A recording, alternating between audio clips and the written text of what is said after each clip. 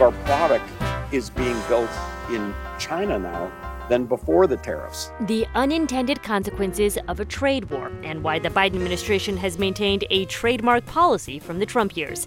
For Sunday, June 18th, this is All Things Considered from NPR News.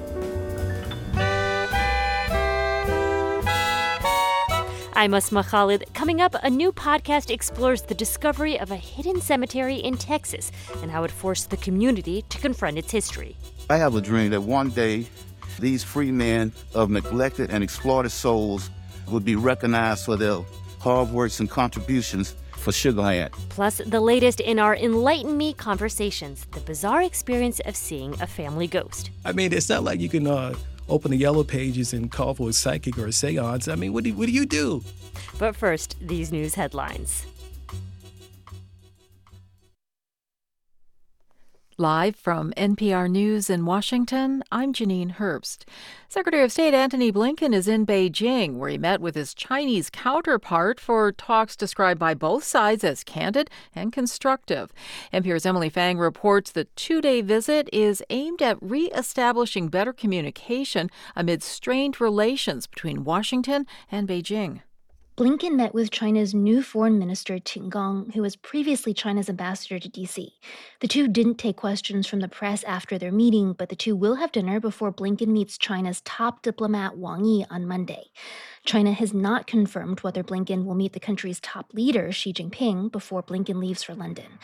Among the issues Blinken hopes to raise in China are greater communication between the U.S. and Chinese militaries and diplomatic officials, and containing China's export of chemicals that go into making the deadly drug fentanyl. Emily Fang, NPR News, Taipei. Israel's government has passed measures to speed up settlement building in the occupied West Bank. And Israeli Prime Minister Benjamin Netanyahu says he will move forward on a controversial plan to overhaul the judiciary. NPR's Daniel Estrin has more from Jerusalem. An Israeli official says the cabinet has granted new powers over West Bank settlement building to a far-right, pro-settler cabinet minister, Bezalel Smotrich. He seeks to expand settlements on land that Palestinians seek for their own state. Till now, top Israeli political leadership has had to approve every step in the settlement building process, and leaders sometimes tabled projects that sparked international controversy. Now, settlement building will require fewer approvals. Meanwhile, Prime Minister Benjamin Netanyahu says he will no longer freeze a contentious plan to overhaul the judiciary. That is because opposition leaders have suspended negotiations to reach a consensus on the issue. Daniel Estrin, NPR News, Jerusalem. Police say one person died, at least 20 were injured in a shooting at a Juneteenth gathering outside Chicago early this morning. NPR's Amy Held reports there's no word on a motive. A group was gathered in a parking lot outside a strip mall in Willowbrook, Illinois, when shots broke out just after midnight Sunday.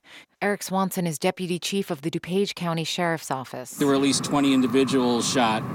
At this time, one victim is deceased. Victims were taken to multiple hospitals. Investigators are still trying to piece together what happened, but from Chicago to Charlotte, from St. Louis to Washington State, all are dealing with mass shootings this weekend, a reoccurrence that researchers say has wide-reaching consequences. A Kaiser Family Foundation study finds more than 80% of adults in the U.S. have taken precautions to protect themselves from the chance of gun violence. Amy Held, NPR News. And you're listening to NPR News from Washington. This is 90.9 WBUR. I'm John Carpilio in Boston. Boston Public Schools Superintendent Mary Skipper says she does not want to put police back in schools. That's despite incidents that include a teacher being knocked unconscious by a student in a Dorchester school recently. Skipper tells WCVB's On the Record that the school's safety specialists work closely with the police department. And those safety specialists are now trained fully in trauma, in de-escalation techniques.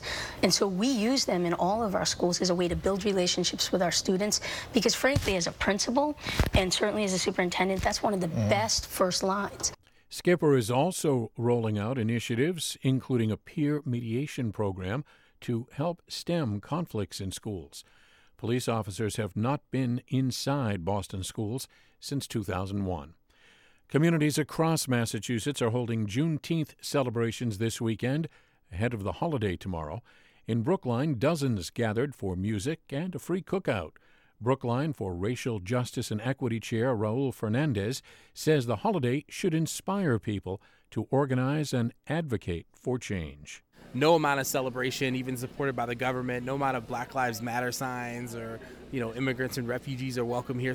No amount of that is going to actually lead to a more accessible, inclusive community. It's got to be focusing on policy. Fernandez says things like discriminatory zoning laws and a lack of affordable housing perpetuate racial inequality in Brookline and across the state.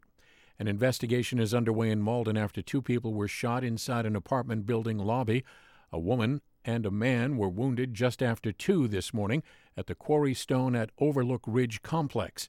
Investigators say multiple parties were involved and believe one man was being targeted. In sports, the Red Sox defeated the Yankees this afternoon 6-2 at Fenway Park. The 2 teams will do it again tonight. First pitch at 7:10. In the forecast, mostly cloudy overnight, upper 50s, partly sunny tomorrow, upper 60s. 67 in Boston. We're funded by you, our listeners, and by Progressive Insurance with Snapshot, a personalized program that bases rates on safe driving habits at Progressive.com, not available in California and North Carolina or from all agents. This is All Things Considered from NPR News. I'm Asma Khalid. With Secretary of State Antony Blinken in China this weekend for high-level talks, we wanted to take a closer look at America's relationship with that country, especially around trade. Made in America may be a catchy political slogan, but it's a lot more complicated than it sounds. So many things we use every day come from China. In 2018, former President Donald Trump launched a trade war with China, eventually slapping tariffs on more than $300 billion worth of imports. For many years, China has been taking out hundreds of billions of dollars a year and rebuilding China. It's time that we rebuild our country. 2.5 years into the Biden presidency, those taxes are still here. To understand why that is, I talked to policymakers, economists, and even went out to a factory floor in Minnesota. Right now, we're building a 5-inch speaker. Dan Diggory is the president and CEO of the Minneapolis Speaker Company, known as MISCO for short. The company makes all kinds of speakers for subway cars, step back, doors closed, drive-thrus. Hi, welcome to Wendy's. How may I help you? Even airplanes. Wait time for takeoff to touchdown says 2 hours and 55 minutes. MISCO was a storefront business started by Diggory's parents after World War II. 4 years ago, Diggory moved the company into a spacious new facility that now employs nearly 100 people. We're very committed to American manufacturing of loudspeakers. So we built this big facility with a big factory floor. Diggory takes me out to the factory floor that produces 2,000 to 3,000 speakers a day. But he says they could be making more. This is where I would like to build more production lines. He points to a large area of the factory floor sitting empty. This should be loaded with equipment right now. Well, part of the reason that hasn't happened is that we're spending our time finding alternative sources to China. That's because MISCO imports a lot of its parts from China. And Diggory, not China, gets a bill from the U.S. government to pay the import tariffs. He's on the hook whether or not he sells the speakers. We pay a tariff on every part of this speaker except for the magnet. And there's like 14 different parts that make up a speaker, all have a 25% tariff. The 25% tariff on all these little parts adds up. But the strange thing is, when Diggory imports a speaker fully made in China, he only faces a 7.5% tariff. In many cases, what that meant is that more of our product is being built in China now than before the tariffs. Economists say that's the thing about tariffs. They have unintended consequences. Instead of manufacturing more products in America, Diggory is now making fewer things in America. When Trump first launched this trade war with China, it was a shock to the economic system. The theft of American jobs and wealth has come to an end. Economists warned that Americans would pay the price. U.S. businesses complained they would lose out to foreign competitors. And Democrats piled on Trump for being erratic and haphazard. In the summer of 2020, our former colleague Lulu Garcia-Navarro asked then-candidate Biden about using Trump's tariffs to counter China. Who said Trump's idea is a good one? Some feel that 2 or 3 people. Manufacturing has gone in recession. Agriculture lost billions of dollars that taxpayers had to pay. We're going after China in the wrong way. Biden is now running for president again on a vision of making more things in America. He highlights his subsidies to lure factories back from overseas. But he doesn't get into the nitty-gritty of trade policy, and he doesn't talk about these tariffs. But he has kept them. Catherine Tai is the Biden administration's top trade official. I think it is important to distinguish between the reason why the tariffs were imposed from how the tariffs were imposed. It was done in a pretty provocative way with a lot of confrontational chest thumping, which I think drew some concerns both internationally and domestically, and I'm putting it diplomatically. But the Biden White House is clear there are legitimate reasons for these China tariffs, like the coercive practice of forcing American companies to hand over their tech in exchange for the right to do business in China. The tariffs were ultimately imposed to redress that economic harm and to create a rebalancing in the economic relationship. So now if we fast forward to today, I think that the focus really should be on whether or not we still have this challenge with China. I think it's fairly obvious that the answer is yes. The challenge is not just about economics. There's a lot of tension in the relationship between the United States and China around issues of national security, things like spying and Chinese aggression in the Asia-Pacific region. Still, critics say the tariffs are a tax on Americans, on products like coats, bed sheets, underwear, and utensils that ostensibly have nothing to do with national security. Earlier this year, an independent, nonpartisan agency called the U.S. International Trade Commission found that American importers had borne most of the costs from these tariffs. So I asked Tai, why not look at the tariffs in a more strategic way? We are looking at the tariffs in a very strategic way. And our concern is not just American national security, but also to figure out how we can break our addiction to the lowest cost chasing of efficiency to redesign our economic policies. What is the distinction that you see between how you and the previous administration relate to China in the context of the tariffs? What we do share is a diagnosis that the U.S.-China trade relationship is out of balance. But I think that there are a lot of significant distinctions between our approaches. They have literally done nothing but follow our policy. That last voice is Bob Lighthizer. He was Trump's top trade official. They haven't put any new tariffs on. They have done nothing but follow our policy, yet they criticize the way we arrived at the policy. Still, it's not clear anyone but Trump would have dared to take the first step. It's kind of hard to put yourself back in the way we were in 2017. Everyone in town, right, in Washington was against us. Lighthizer had been a skeptic of mainstream U.S. trade policy for years. He was fed up with the idea that China was getting billions of dollars a year from Americans while stealing U.S. technology. Something, he said, had to change. It was a message that resonated with a company in North Carolina. My name is Greg Prey. I'm the president and CEO of Columbia Forest Products. We make hardwood, plywood, and veneer that ends up in cabinets and kitchens. Back in 2017, the Commerce Department found that China was dumping plywood into the U.S., selling it at unfairly low prices. The U.S. manufacturers can compete if we're competing fairly, but we cannot compete if it's an unfair playing field. He says Trump's tariffs showed the U.S. government had their back. There was no criticism in our industry. In fact, there were cheers. And there were other tariffs on plywood, too. Prey says Chinese companies did change their behavior after all of this, but not necessarily for the better. They immediately tried to circumvent it by moving their products, even some of their manufacturing, to other countries such as Vietnam and Indonesia. Across the economy, imports on tariffed Chinese goods have gone down. But that doesn't mean American manufacturers are getting all the benefits. Imports from Vietnam have more than doubled since the tariffs went into effect. Dan Diggory says he's also turned to Vietnam. Vietnam is developing a loudspeaker industry. It's developing parts suppliers, but it's very new. You know, these supply chains just don't move on a dime, right? He's also shifted to Indonesia for some other components. But he's still relying on China a lot. Plus, he's in that tricky situation. He's paying a 25% tariff for parts from China, but only a 7.5% tariff on a fully made Chinese speaker.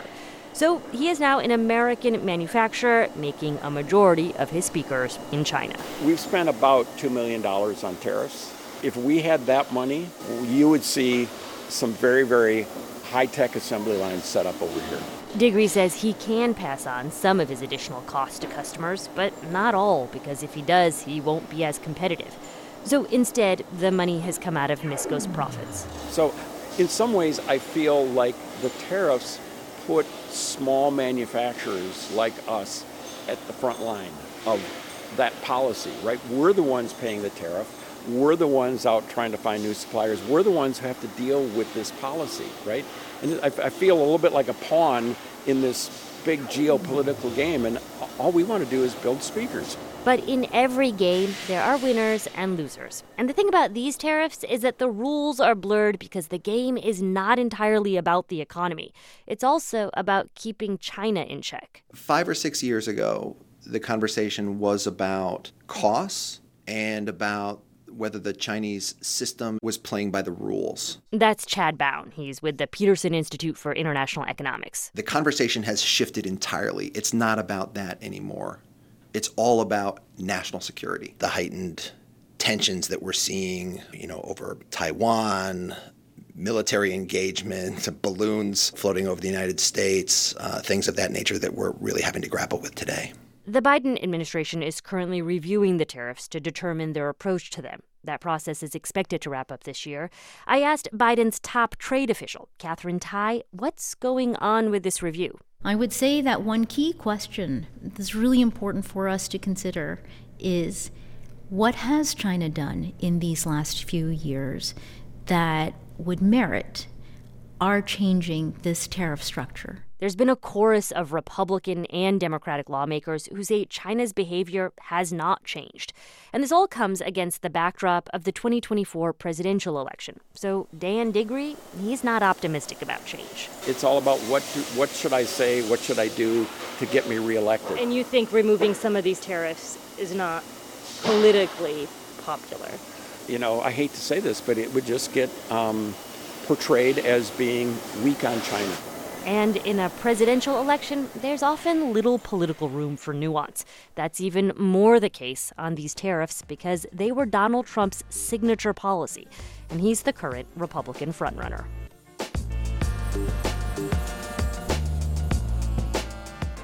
You're listening to All Things Considered from NPR News. This is 90.9 WBUR. I'm John Carpilio. Thanks so much for spending part of your Sunday with us. Up next at 6, the New Yorker Radio Hour. We're funded by you, our listeners, and by Native Plant Trust's Garden in the Woods in Framingham, offering pollinator-friendly plants for sustainable gardens grown from seeds without pesticides. NativePlantTrust.org. And Gore Place and live music outdoors in the spacious Century Tent, featuring traditional and classical music Wednesdays in June and July in Waltham. GorePlace.org. Mostly cloudy overnight, upper 50s, partly sunny, upper 60s tomorrow. 67 degrees now in Boston. Red Sox beat the Yankees in the first of a day-night doubleheader, 6-2. WBUR supporters include Lauren Holleran with Gibson Sotheby's International Realty in Cambridge, real estate brokerage that is grounded in data and committed to thoughtful design. LaurenHolleran.com. And Catchlight Painting, committed to enhancing new and historic homes with a thoughtful approach to interior and exterior painting. Lines. Secretary of State Antony Blinken is in Beijing for 2 days of meetings with top Chinese officials to reduce tensions between the two economic powers. He's expected to urge China to curb the production and export of synthetic fentanyl. Israel's government passed measures to speed up settlement building in the occupied West Bank, and Israeli Prime Minister Benjamin Netanyahu says he will move forward on a controversial plan to overhaul the judiciary. And in suburban Chicago, one person is dead, at least 22 are wounded after a shooting early today during a Juneteenth celebration in a parking lot that turned into chaos when the shooting started. There's no word on a motive. I'm Janine Herbst, NPR News.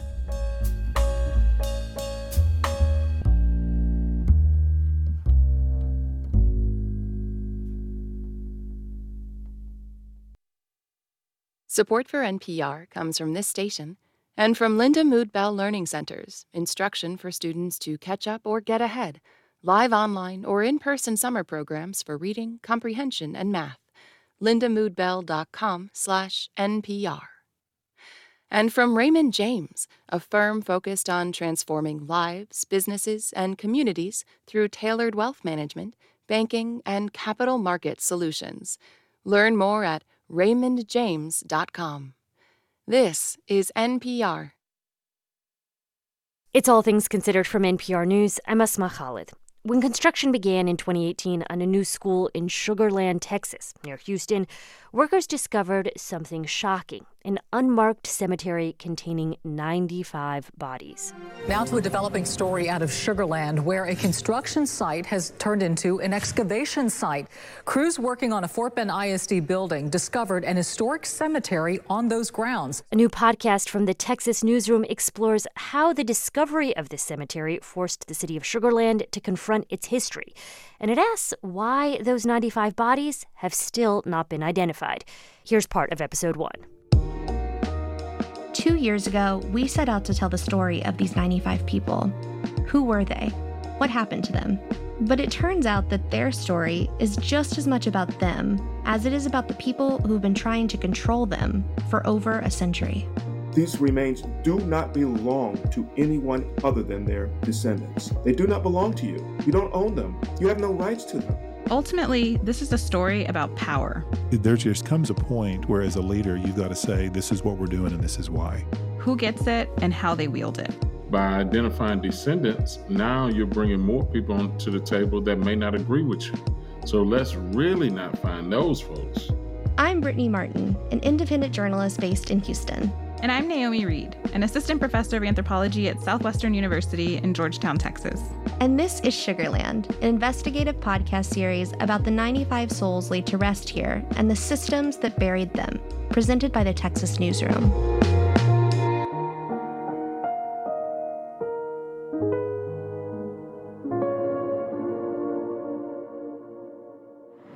And Fort Bend ISD officials say it's still too early to know just who is buried here. But the Sugar Land man says he believes he knows, and he says it's something he's been working to get acknowledged for nearly 20 years. That man was Reginald Moore. The system said you were free unless convicted of a crime, and so that's how they was able to get slavery back. Moore, who everyone affectionately calls Reggie, was impossible to miss. He was 6'2" with a booming voice and the cadence of a preacher. When we started working on this series, his name was the one we heard over and over again. Mr. Reginald Moore. Mr. Moore. Reggie. Mr. Moore. Reggie. Reginald Moore. That's because he spent years pushing the city of Sugar Land to acknowledge its not-so-sweet origins. Near the turn of the century, Sugar Land was home to the largest hubs for convict leasing in Texas. The practice of leasing convicts for labor was adopted across the South in the decades following the Civil War. Reggie would show up at city council, school board, and county commissioners' meetings to explain how black male prisoners were most often lent out to sugar farmers and forced to do the grueling work of harvesting sugar cane. Convict leasing solved two major issues facing white landowners at the time. First, it provided a cheap workforce to replace the slaves they'd lost. And second, it created an environment where they could keep treating black people as second-class citizens. Reggie believed the graves found at the school construction site belonged to those black prisoners who worked and died on local sugar plantations.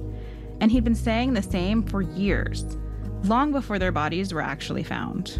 Every time he spoke publicly, Reggie wore this one t-shirt his wife bought him years ago on a trip to Atlanta. It's black with a portrait of Martin Luther King Jr. stenciled on the front in gold. Reggie followed in MLK's footsteps. I have a dream that one day these free men of neglected and exploited souls would be recognized for their hard works and contributions for Sugar Land in constructing this great state of Texas in the Reconstruction era. And his message, like his shirt, was always the same. This city and this state were built on the backs of exploited black men. And for that, they deserve our apologies, our recognition, and our respect. For Naomi and I, this story hits close to home. I was born and raised in Houston. I went to Texas public schools and graduated from the University of Texas. I've written for newspapers and magazines across the state. Actually, I've never lived anywhere else. But before these 95 bodies were found, I'd never heard of convict leasing. At first, I thought maybe that was because I was a white girl who grew up in a mostly white part of town. But the more we got into this, I heard the same from all kinds of different people. It's a pretty glaring omission from our history books. It definitely is. I grew up sort of in the shadows of Sugar Land, next door in Missouri City. Sugar Land was whiter, it had nicer homes, better schools, the mall, better football stadiums. Missouri City felt like the lesser place to live and learn. When I grew up, I wanted to understand how kids on the other side of town understood people like me, kids from Missouri City, Black people. So at 28 years old, I started doing ethnographic fieldwork at a public high school there. For a year, I went to 3 different U.S. history classes and talked to 15-year-olds about what they were learning about race. I discovered that Sugar Land has needed to have a race conversation for a long time. I've been talking about this place and how Blackness, Black people, and Black history have been ignored for years. So when Brittany approached me about doing this podcast, I was game. So we started where anyone researching convict leasing in Sugar Land would start, with Reginald Moore. We'll move to item 1, public comment. Those citizens desiring to speak the public comment have signed up, and I'd like to call you up.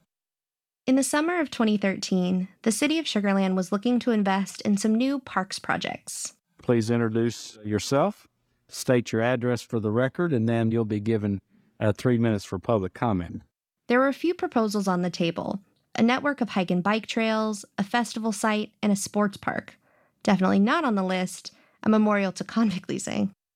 But that didn't stop Reggie from showing up to ask for one. We'll move to the next speaker, Mr. Reginald Moore. Mr. Reginald Moore is speaking on our Agenda 4A resolution. Mr. Moore? Yes, my name is Reginald Moore. I'm a historian, preservationist, and I'm a former correctional officer with the Justice Unit. His request might sound a little rambling, but that's just how he talked. And he opened with a pretty big ask. Part of the money out of the bond election, I would like for him to build a museum in honor of the convict lease system. He also wanted the city to start proactively searching for unmarked convict graves. So because there wasn't any archaeological studies, the concerns are where these people buried. Those homeowners like to know, where these bodies are. Are they living on grave sites? So I'm petitioning the city for archaeological studies on this particular property. Remember, this was 5 years before the graves were discovered, but Reggie just knew their bodies were out there. I've been petitioning this for years, some 12, 13 years, so I'd like to see this get done. Well, we had a bond here included in that. Thank you. Thank you, Mr. Moore. Thank you for being here tonight. As Reggie said, this meeting wasn't the first time he'd made this kind of request. The way he comes on, because he comes on so strong, gave, I think, some people in their minds sort of permission to dismiss him. This is Jay Jenkins, a white attorney originally from Iowa who also happens to be one of Reggie's closest friends and fiercest defenders. It was almost like people, they felt like they were dealing with a telemarketer or something that they could just dismiss because he's going to come back the next time and the next time and say the same thing. And so there's no point in really addressing it. We've learned that persistence was Reggie's calling card, and it wasn't limited to his activism. We officially met in 1998. We went to the same church, and we ended up in the same Sunday school class. This is Reggie's wife, Marilyn Moore. She's a whole head shorter than him and has the kindest eyes behind her cat eye frames. Even then, he was very passionate, and it seemed like he was in distress. So I just asked the class to pray for him. I spoke with Marilyn on a stormy afternoon last summer.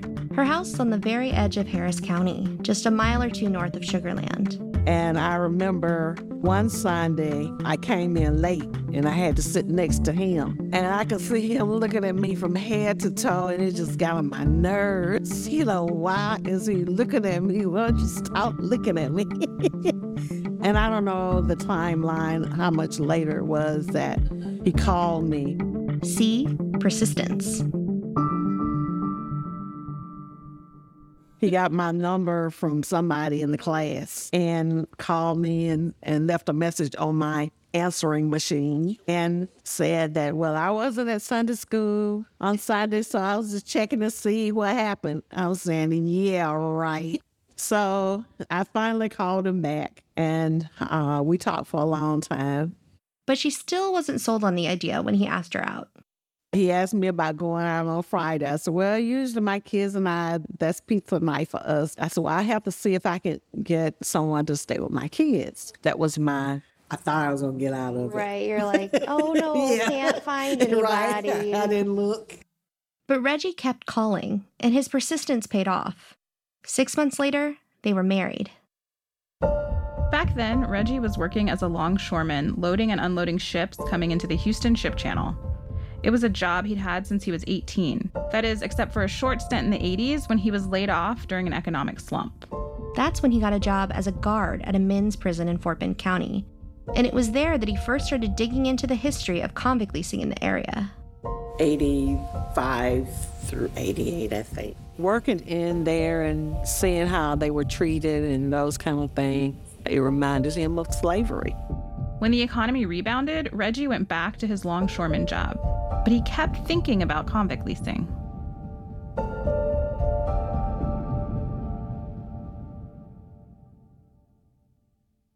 To better understand Reggie's quest, you need to know a little more about this place and its history. Today, Sugar Land is one of many desirable suburbs on the outskirts of Houston. But in the early 1800s, it was home to the hottest real estate in Texas. When the father of Texas himself, Stephen F. Austin, was doling out land to the state's earliest non-native settlers, he chose this area for his homestead. The Brazos River runs right through the city and south all the way to Galveston Bay. That meant the area had fertile soil, plenty of fresh water, and easy access to a major port. In this way, Sugar Land is really proud of its heritage. There's First Colony Mall, a neighborhood called New Territory, Settlers Way Park, and neighborhoods and streets named something Plantation or Colonial something. But the identity this city embraces more than anything is right in the name, Sugar Land. Sugar Land, the city that sugar built. Early white settlers found the land was great for cultivating sugarcane and spent decades growing and processing raw sugar, first relying on slaves and later convict labor. In the first half of the 1900s, basically everyone who lived in Sugar Land worked for Sugar Land Industries or its sister company, Imperial Sugar. Imperial Pure Cane Uniform Quality Sugar outsells all others in the Southwest. Ladies, whenever you buy sugar, please remember this refrain. Imperial Sugar is 100% cane, pure cane. Imperial Pure Cane Uniform Quality Sugar. Yes, indeed. I can't tell you how long that song has been stuck in my head.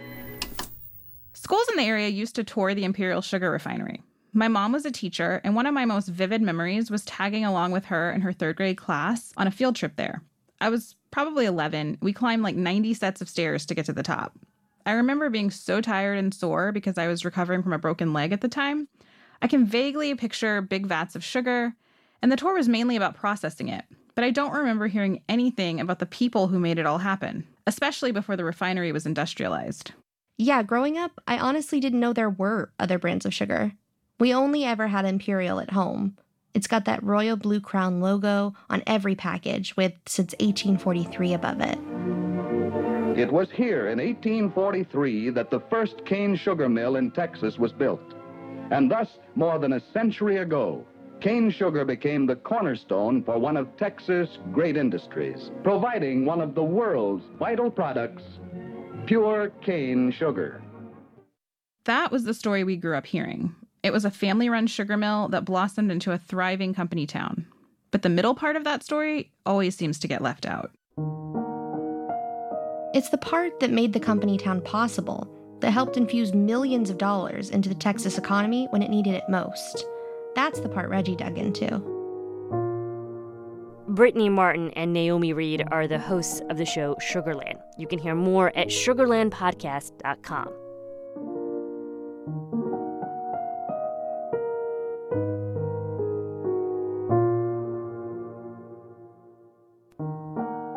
This is NPR News.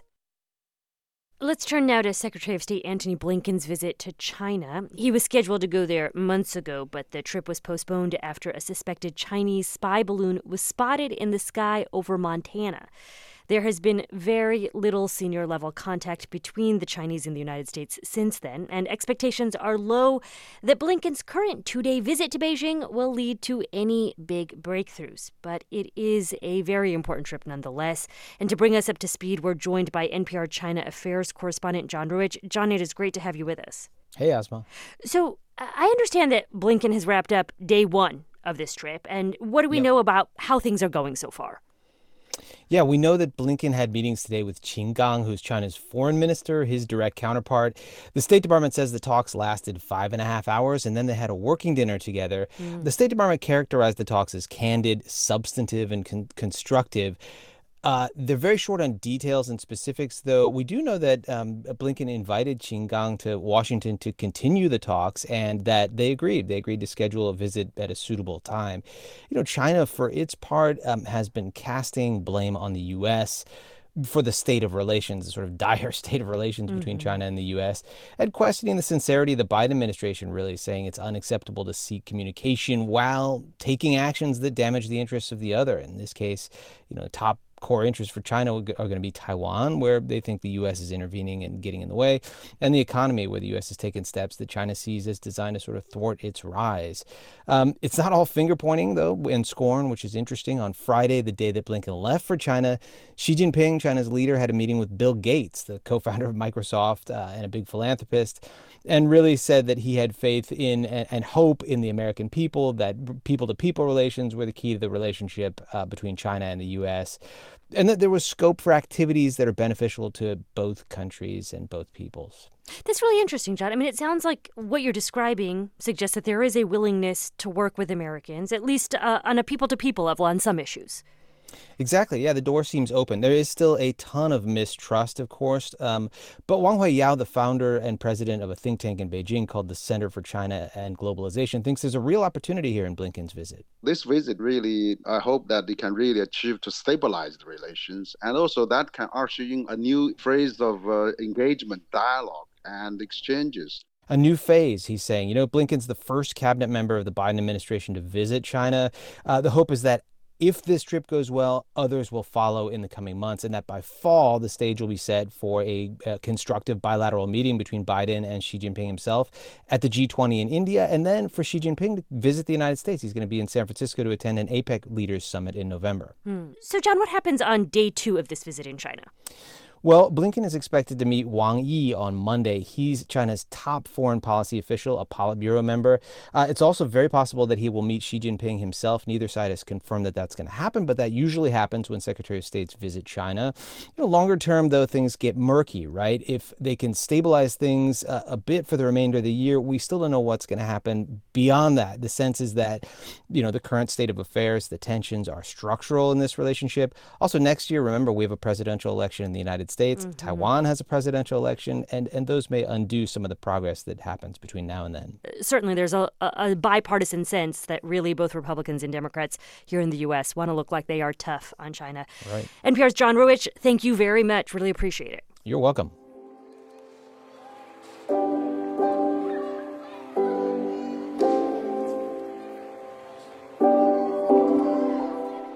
This is NPR News. This is 90.9 WBUR. I'm John Carpilio. Thanks so much for spending part of your Sunday with us. We're funded by you, our listeners, and by Stanhope Framers, Back Bay in Somerville, celebrating 51 years of museum-quality custom frames for individuals, artists, and businesses. StanhopeFramers.com. And The Huntington, presenting the Lehman Trilogy, winner of the 2022 Tony Award for Best Play, now through July 16th at the Huntington Theater, huntingtontheater.org. Up next at 6, it's the New Yorker Radio Hour, and tonight a look at the chaotic situation at the southern border. WBUR supporters include Lauren Holleran with Gibson Sotheby's International Realty in Cambridge, real estate brokerage that is grounded in data and committed to thoughtful design. LaurenHolleran.com. And Catchlight Painting, committed to enhancing new and historic homes with a thoughtful approach to interior and exterior painting. More at catchlightpainting.com. I'm Janine Herbst with these headlines. A majority of Swiss voters today approved a referendum that will fight climate change and sharply curb the Alpine nation's greenhouse gas emissions. Scientists and environmentalists promoted the law, saying Switzerland is greatly affected by global warming and that its glaciers are already melting at an alarming rate. Senate Majority Leader Chuck Schumer is calling on the FDA and Congress to work together to find a solution to the shortage of some 295 critical drugs. He says that includes cancer drugs and everyday generic ones. And at the weekend box office, DC and Warner Brothers' superhero movie The Flash took the top spot with an estimated $55 million. I'm Janine Herbst, NPR News.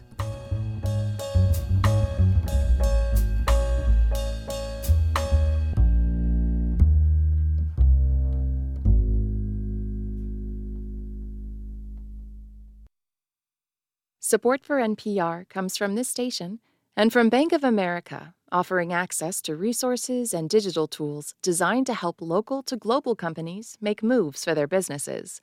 Learn more at bankofamerica.com/bankingforbusiness. And from Plymouth Gin Distillery. Plymouth Gin is imported from England's southwest coast, distilled using a blend of 7 botanicals, including juniper berry, coriander seed, and citrus peel. Plymouth Gin since 1793. This is NPR. It's All Things Considered from NPR News. I'm Asma Khalid. And it's time now to hand over the mic to NPR's Rachel Martin for another conversation in her series, Enlighten Me. I'm pretty sure I don't believe in ghosts. Now I say pretty sure because there is part of me that doesn't want to rule out the possibility. But I have heard others talk about this period of time after a person dies, when their soul or their spirit hasn't settled into whatever comes next, and that person's essence feels close. I've felt that for sure. Right after my mom died, she was in my dreams a lot, and it all felt so real that I woke up thinking she was alive. And then I had to go through a muted form of grief all over again when I realized it was a dream. And then there's the way my parents' favorite songs have come to me. I remember the first time I went into a grocery store after my mom passed. They were playing I Just Called to Say I Love You by Stevie Wonder. She sang that song all the time. And when I drove from my father's funeral back to my hotel a couple years ago, the song on the radio was American Pie by Don McLean. Whenever my dad sang that song, you knew he was in a good mood.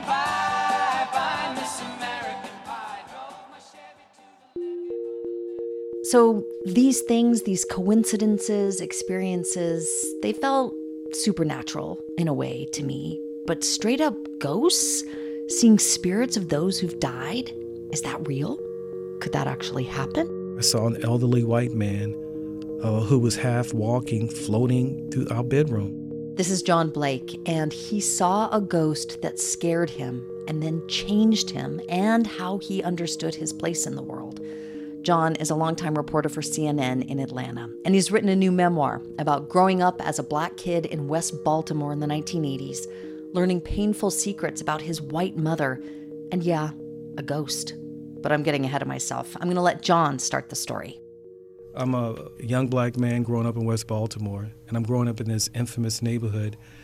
It's the setting for the HBO series The Wire, and it was also the epicenter for the 2015 violent protests that erupted after a young black man named Freddie Gray died in police custody. So there was tremendous hostility toward white people there, and I grew up knowing that I had this whole white family who rejected me at birth, including my mom, and I wanted nothing to do with me. You gave us a sense of where you grew up in West Baltimore, but may I ask you for even more specifics? Can you tell me what it smelled like, what it sounded like? That's a good question.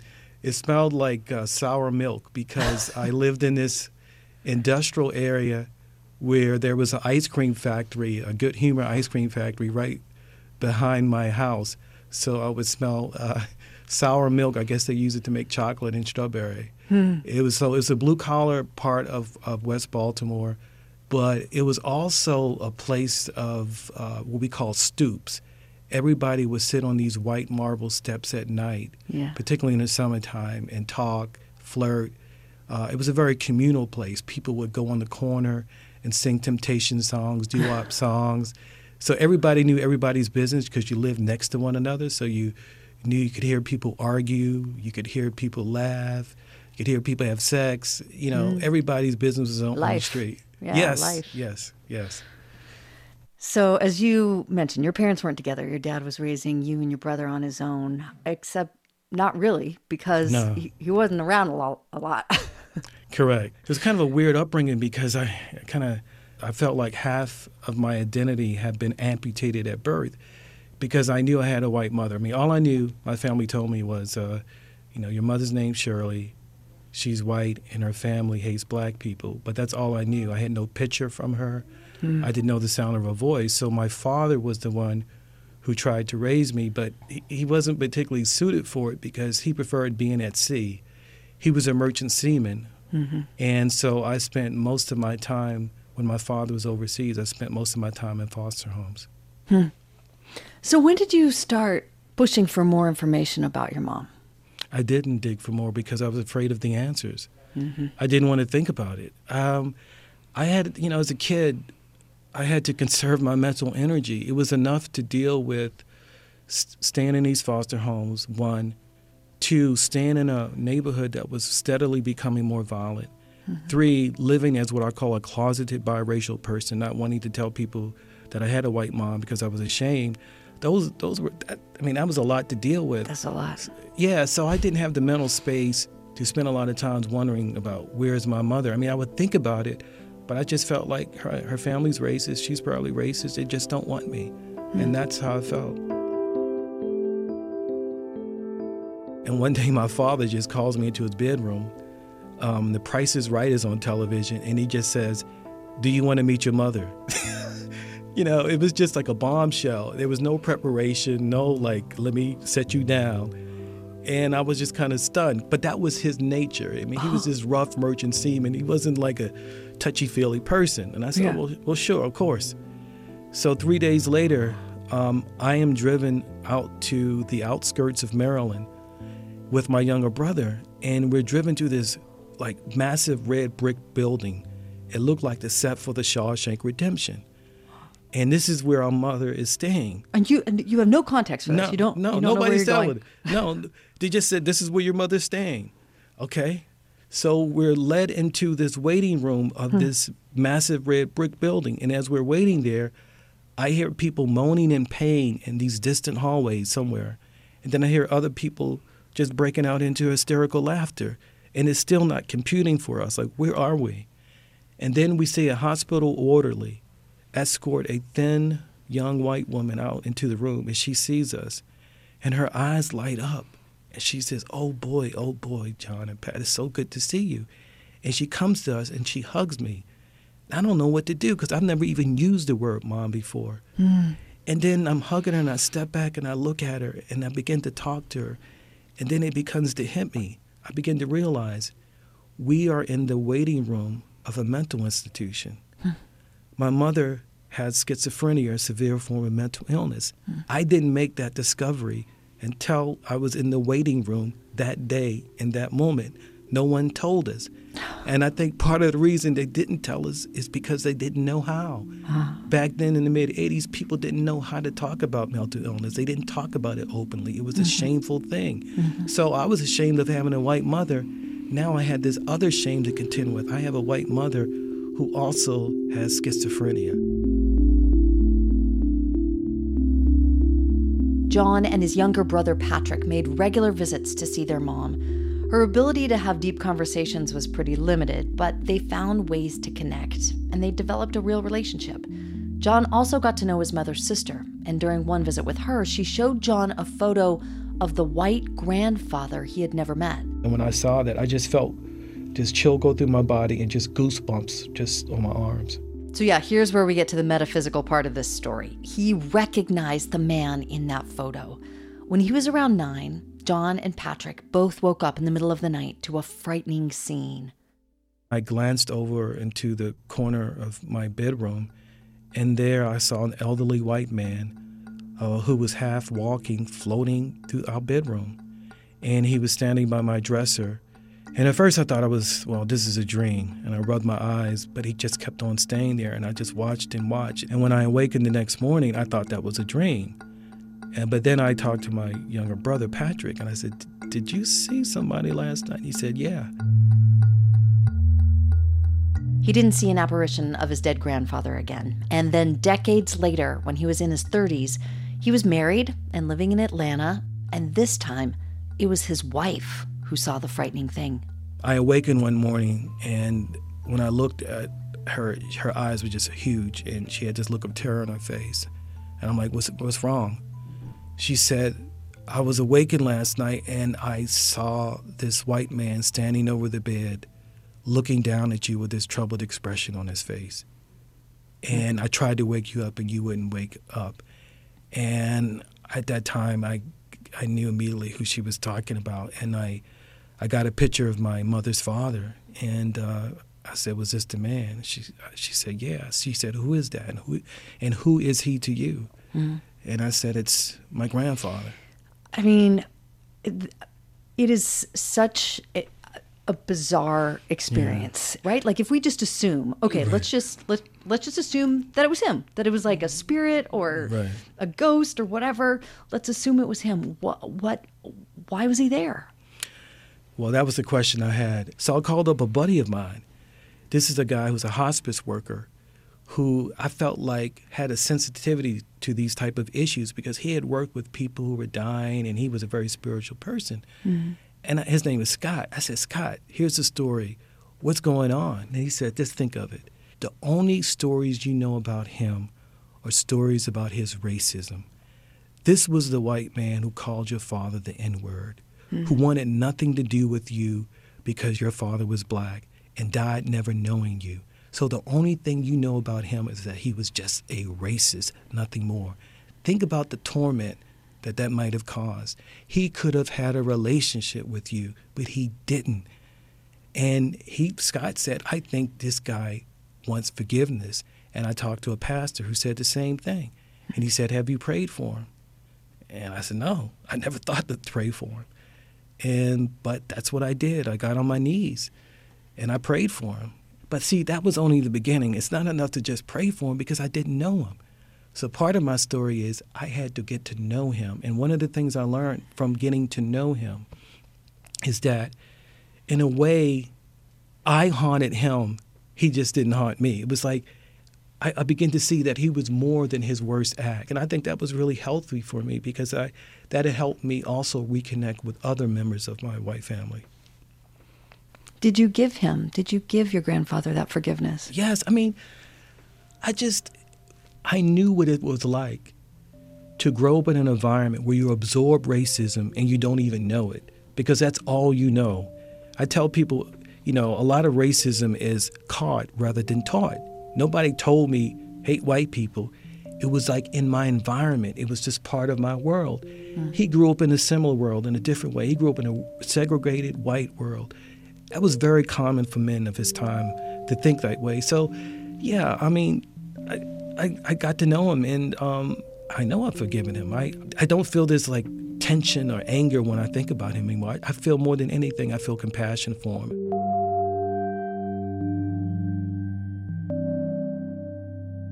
There will be those who hear your story and think that this is some nice kumbaya racial reconciliation. Mm. But the world is broken and America is plagued by all this structural racism, and this kind of narrative, I can hear people thinking it, puts an unfair burden on black people to just forgive the racist white people in their life. Yeah, I'm very aware of those type of stories, and I can't stand those stories. Those are the type of stories. There's a term for it, the magic Negro. You see that kind of character in the movies who he or she exists to make white people feel better about their racism. And those stories imply that, golly, if we just hug white people and if we become friends, all of racism will disappear. And my story is not saying that. But what I will say to cynics is this. Okay. So I come from West Baltimore, and the only stories that come from West Baltimore about black people are the stories about rage and despair and anger and racism. And I've been writing about race for about 20 years as a reporter. And I've covered Charlottesville, Rodney King, Ferguson, all that. And the only stories we tend to hear about race, like, are stories about despair and hopelessness. And I tell people, if we only write and tell stories that tell white people that racism is inerasable, that it can't be transcended, what are they going to do with that? Mm-hmm. What incentive do they have to change? Mm-hmm. You know, I think we have to become better storytellers. I think we have to tell more hopeful stories if we're going to survive, because I feel like right now in this country, there's so many broken people who now believe that racism is embedded in our country, that people can't change, that it's a permanent part of being American. And I think one of the ways you deal with that is you have to tell stories to show people getting past racism. And if I've seen these white members of my family change in ways that I never expected, if I see myself change in ways that I never expected, that is worth sharing. Have you seen your grandfather again? Like, have Nope. you seen the apparition? No. I joke, like, he might come back and say, you misquoted me on page 22. So, no, I think that is over with. So your mom died. Yeah, she A few died when years I was ago, writing right? the book, yeah. Yeah. Where do your thoughts go when you think of her now? How are you changed for knowing her? I tell you, they have really gone full circle, because when I was younger, I was ashamed of her because she was white. And then when I met her, I was ashamed of her because she had a mental illness. But only at the very end did I feel pride, like, wow, I am the son of this incredible, resilient woman. Here's a woman who spent most of her life in mental institutions, away from her children, away from her family, was rejected by her community. And yet, when we visited her and spent time with her, she could still sing, she could dance, she could joke, and she would become mad at injustice if she saw somebody treated wrongly. And that she could still be that way after all that she went through speaks to a certain strength to me. And so I feel nothing but pride for her. I'm not ashamed of her. I'm proud, and I don't care what people say about her. She was an incredible woman. John, thank you so much for taking so much time to have this conversation and for just your honesty and sharing the story. I thought it was just a beautiful, beautiful book. Thank you, Rachel. The book is called More Than I Imagined: What a Black Man Discovered About the White Mother He Never Knew. It's written by John Blake.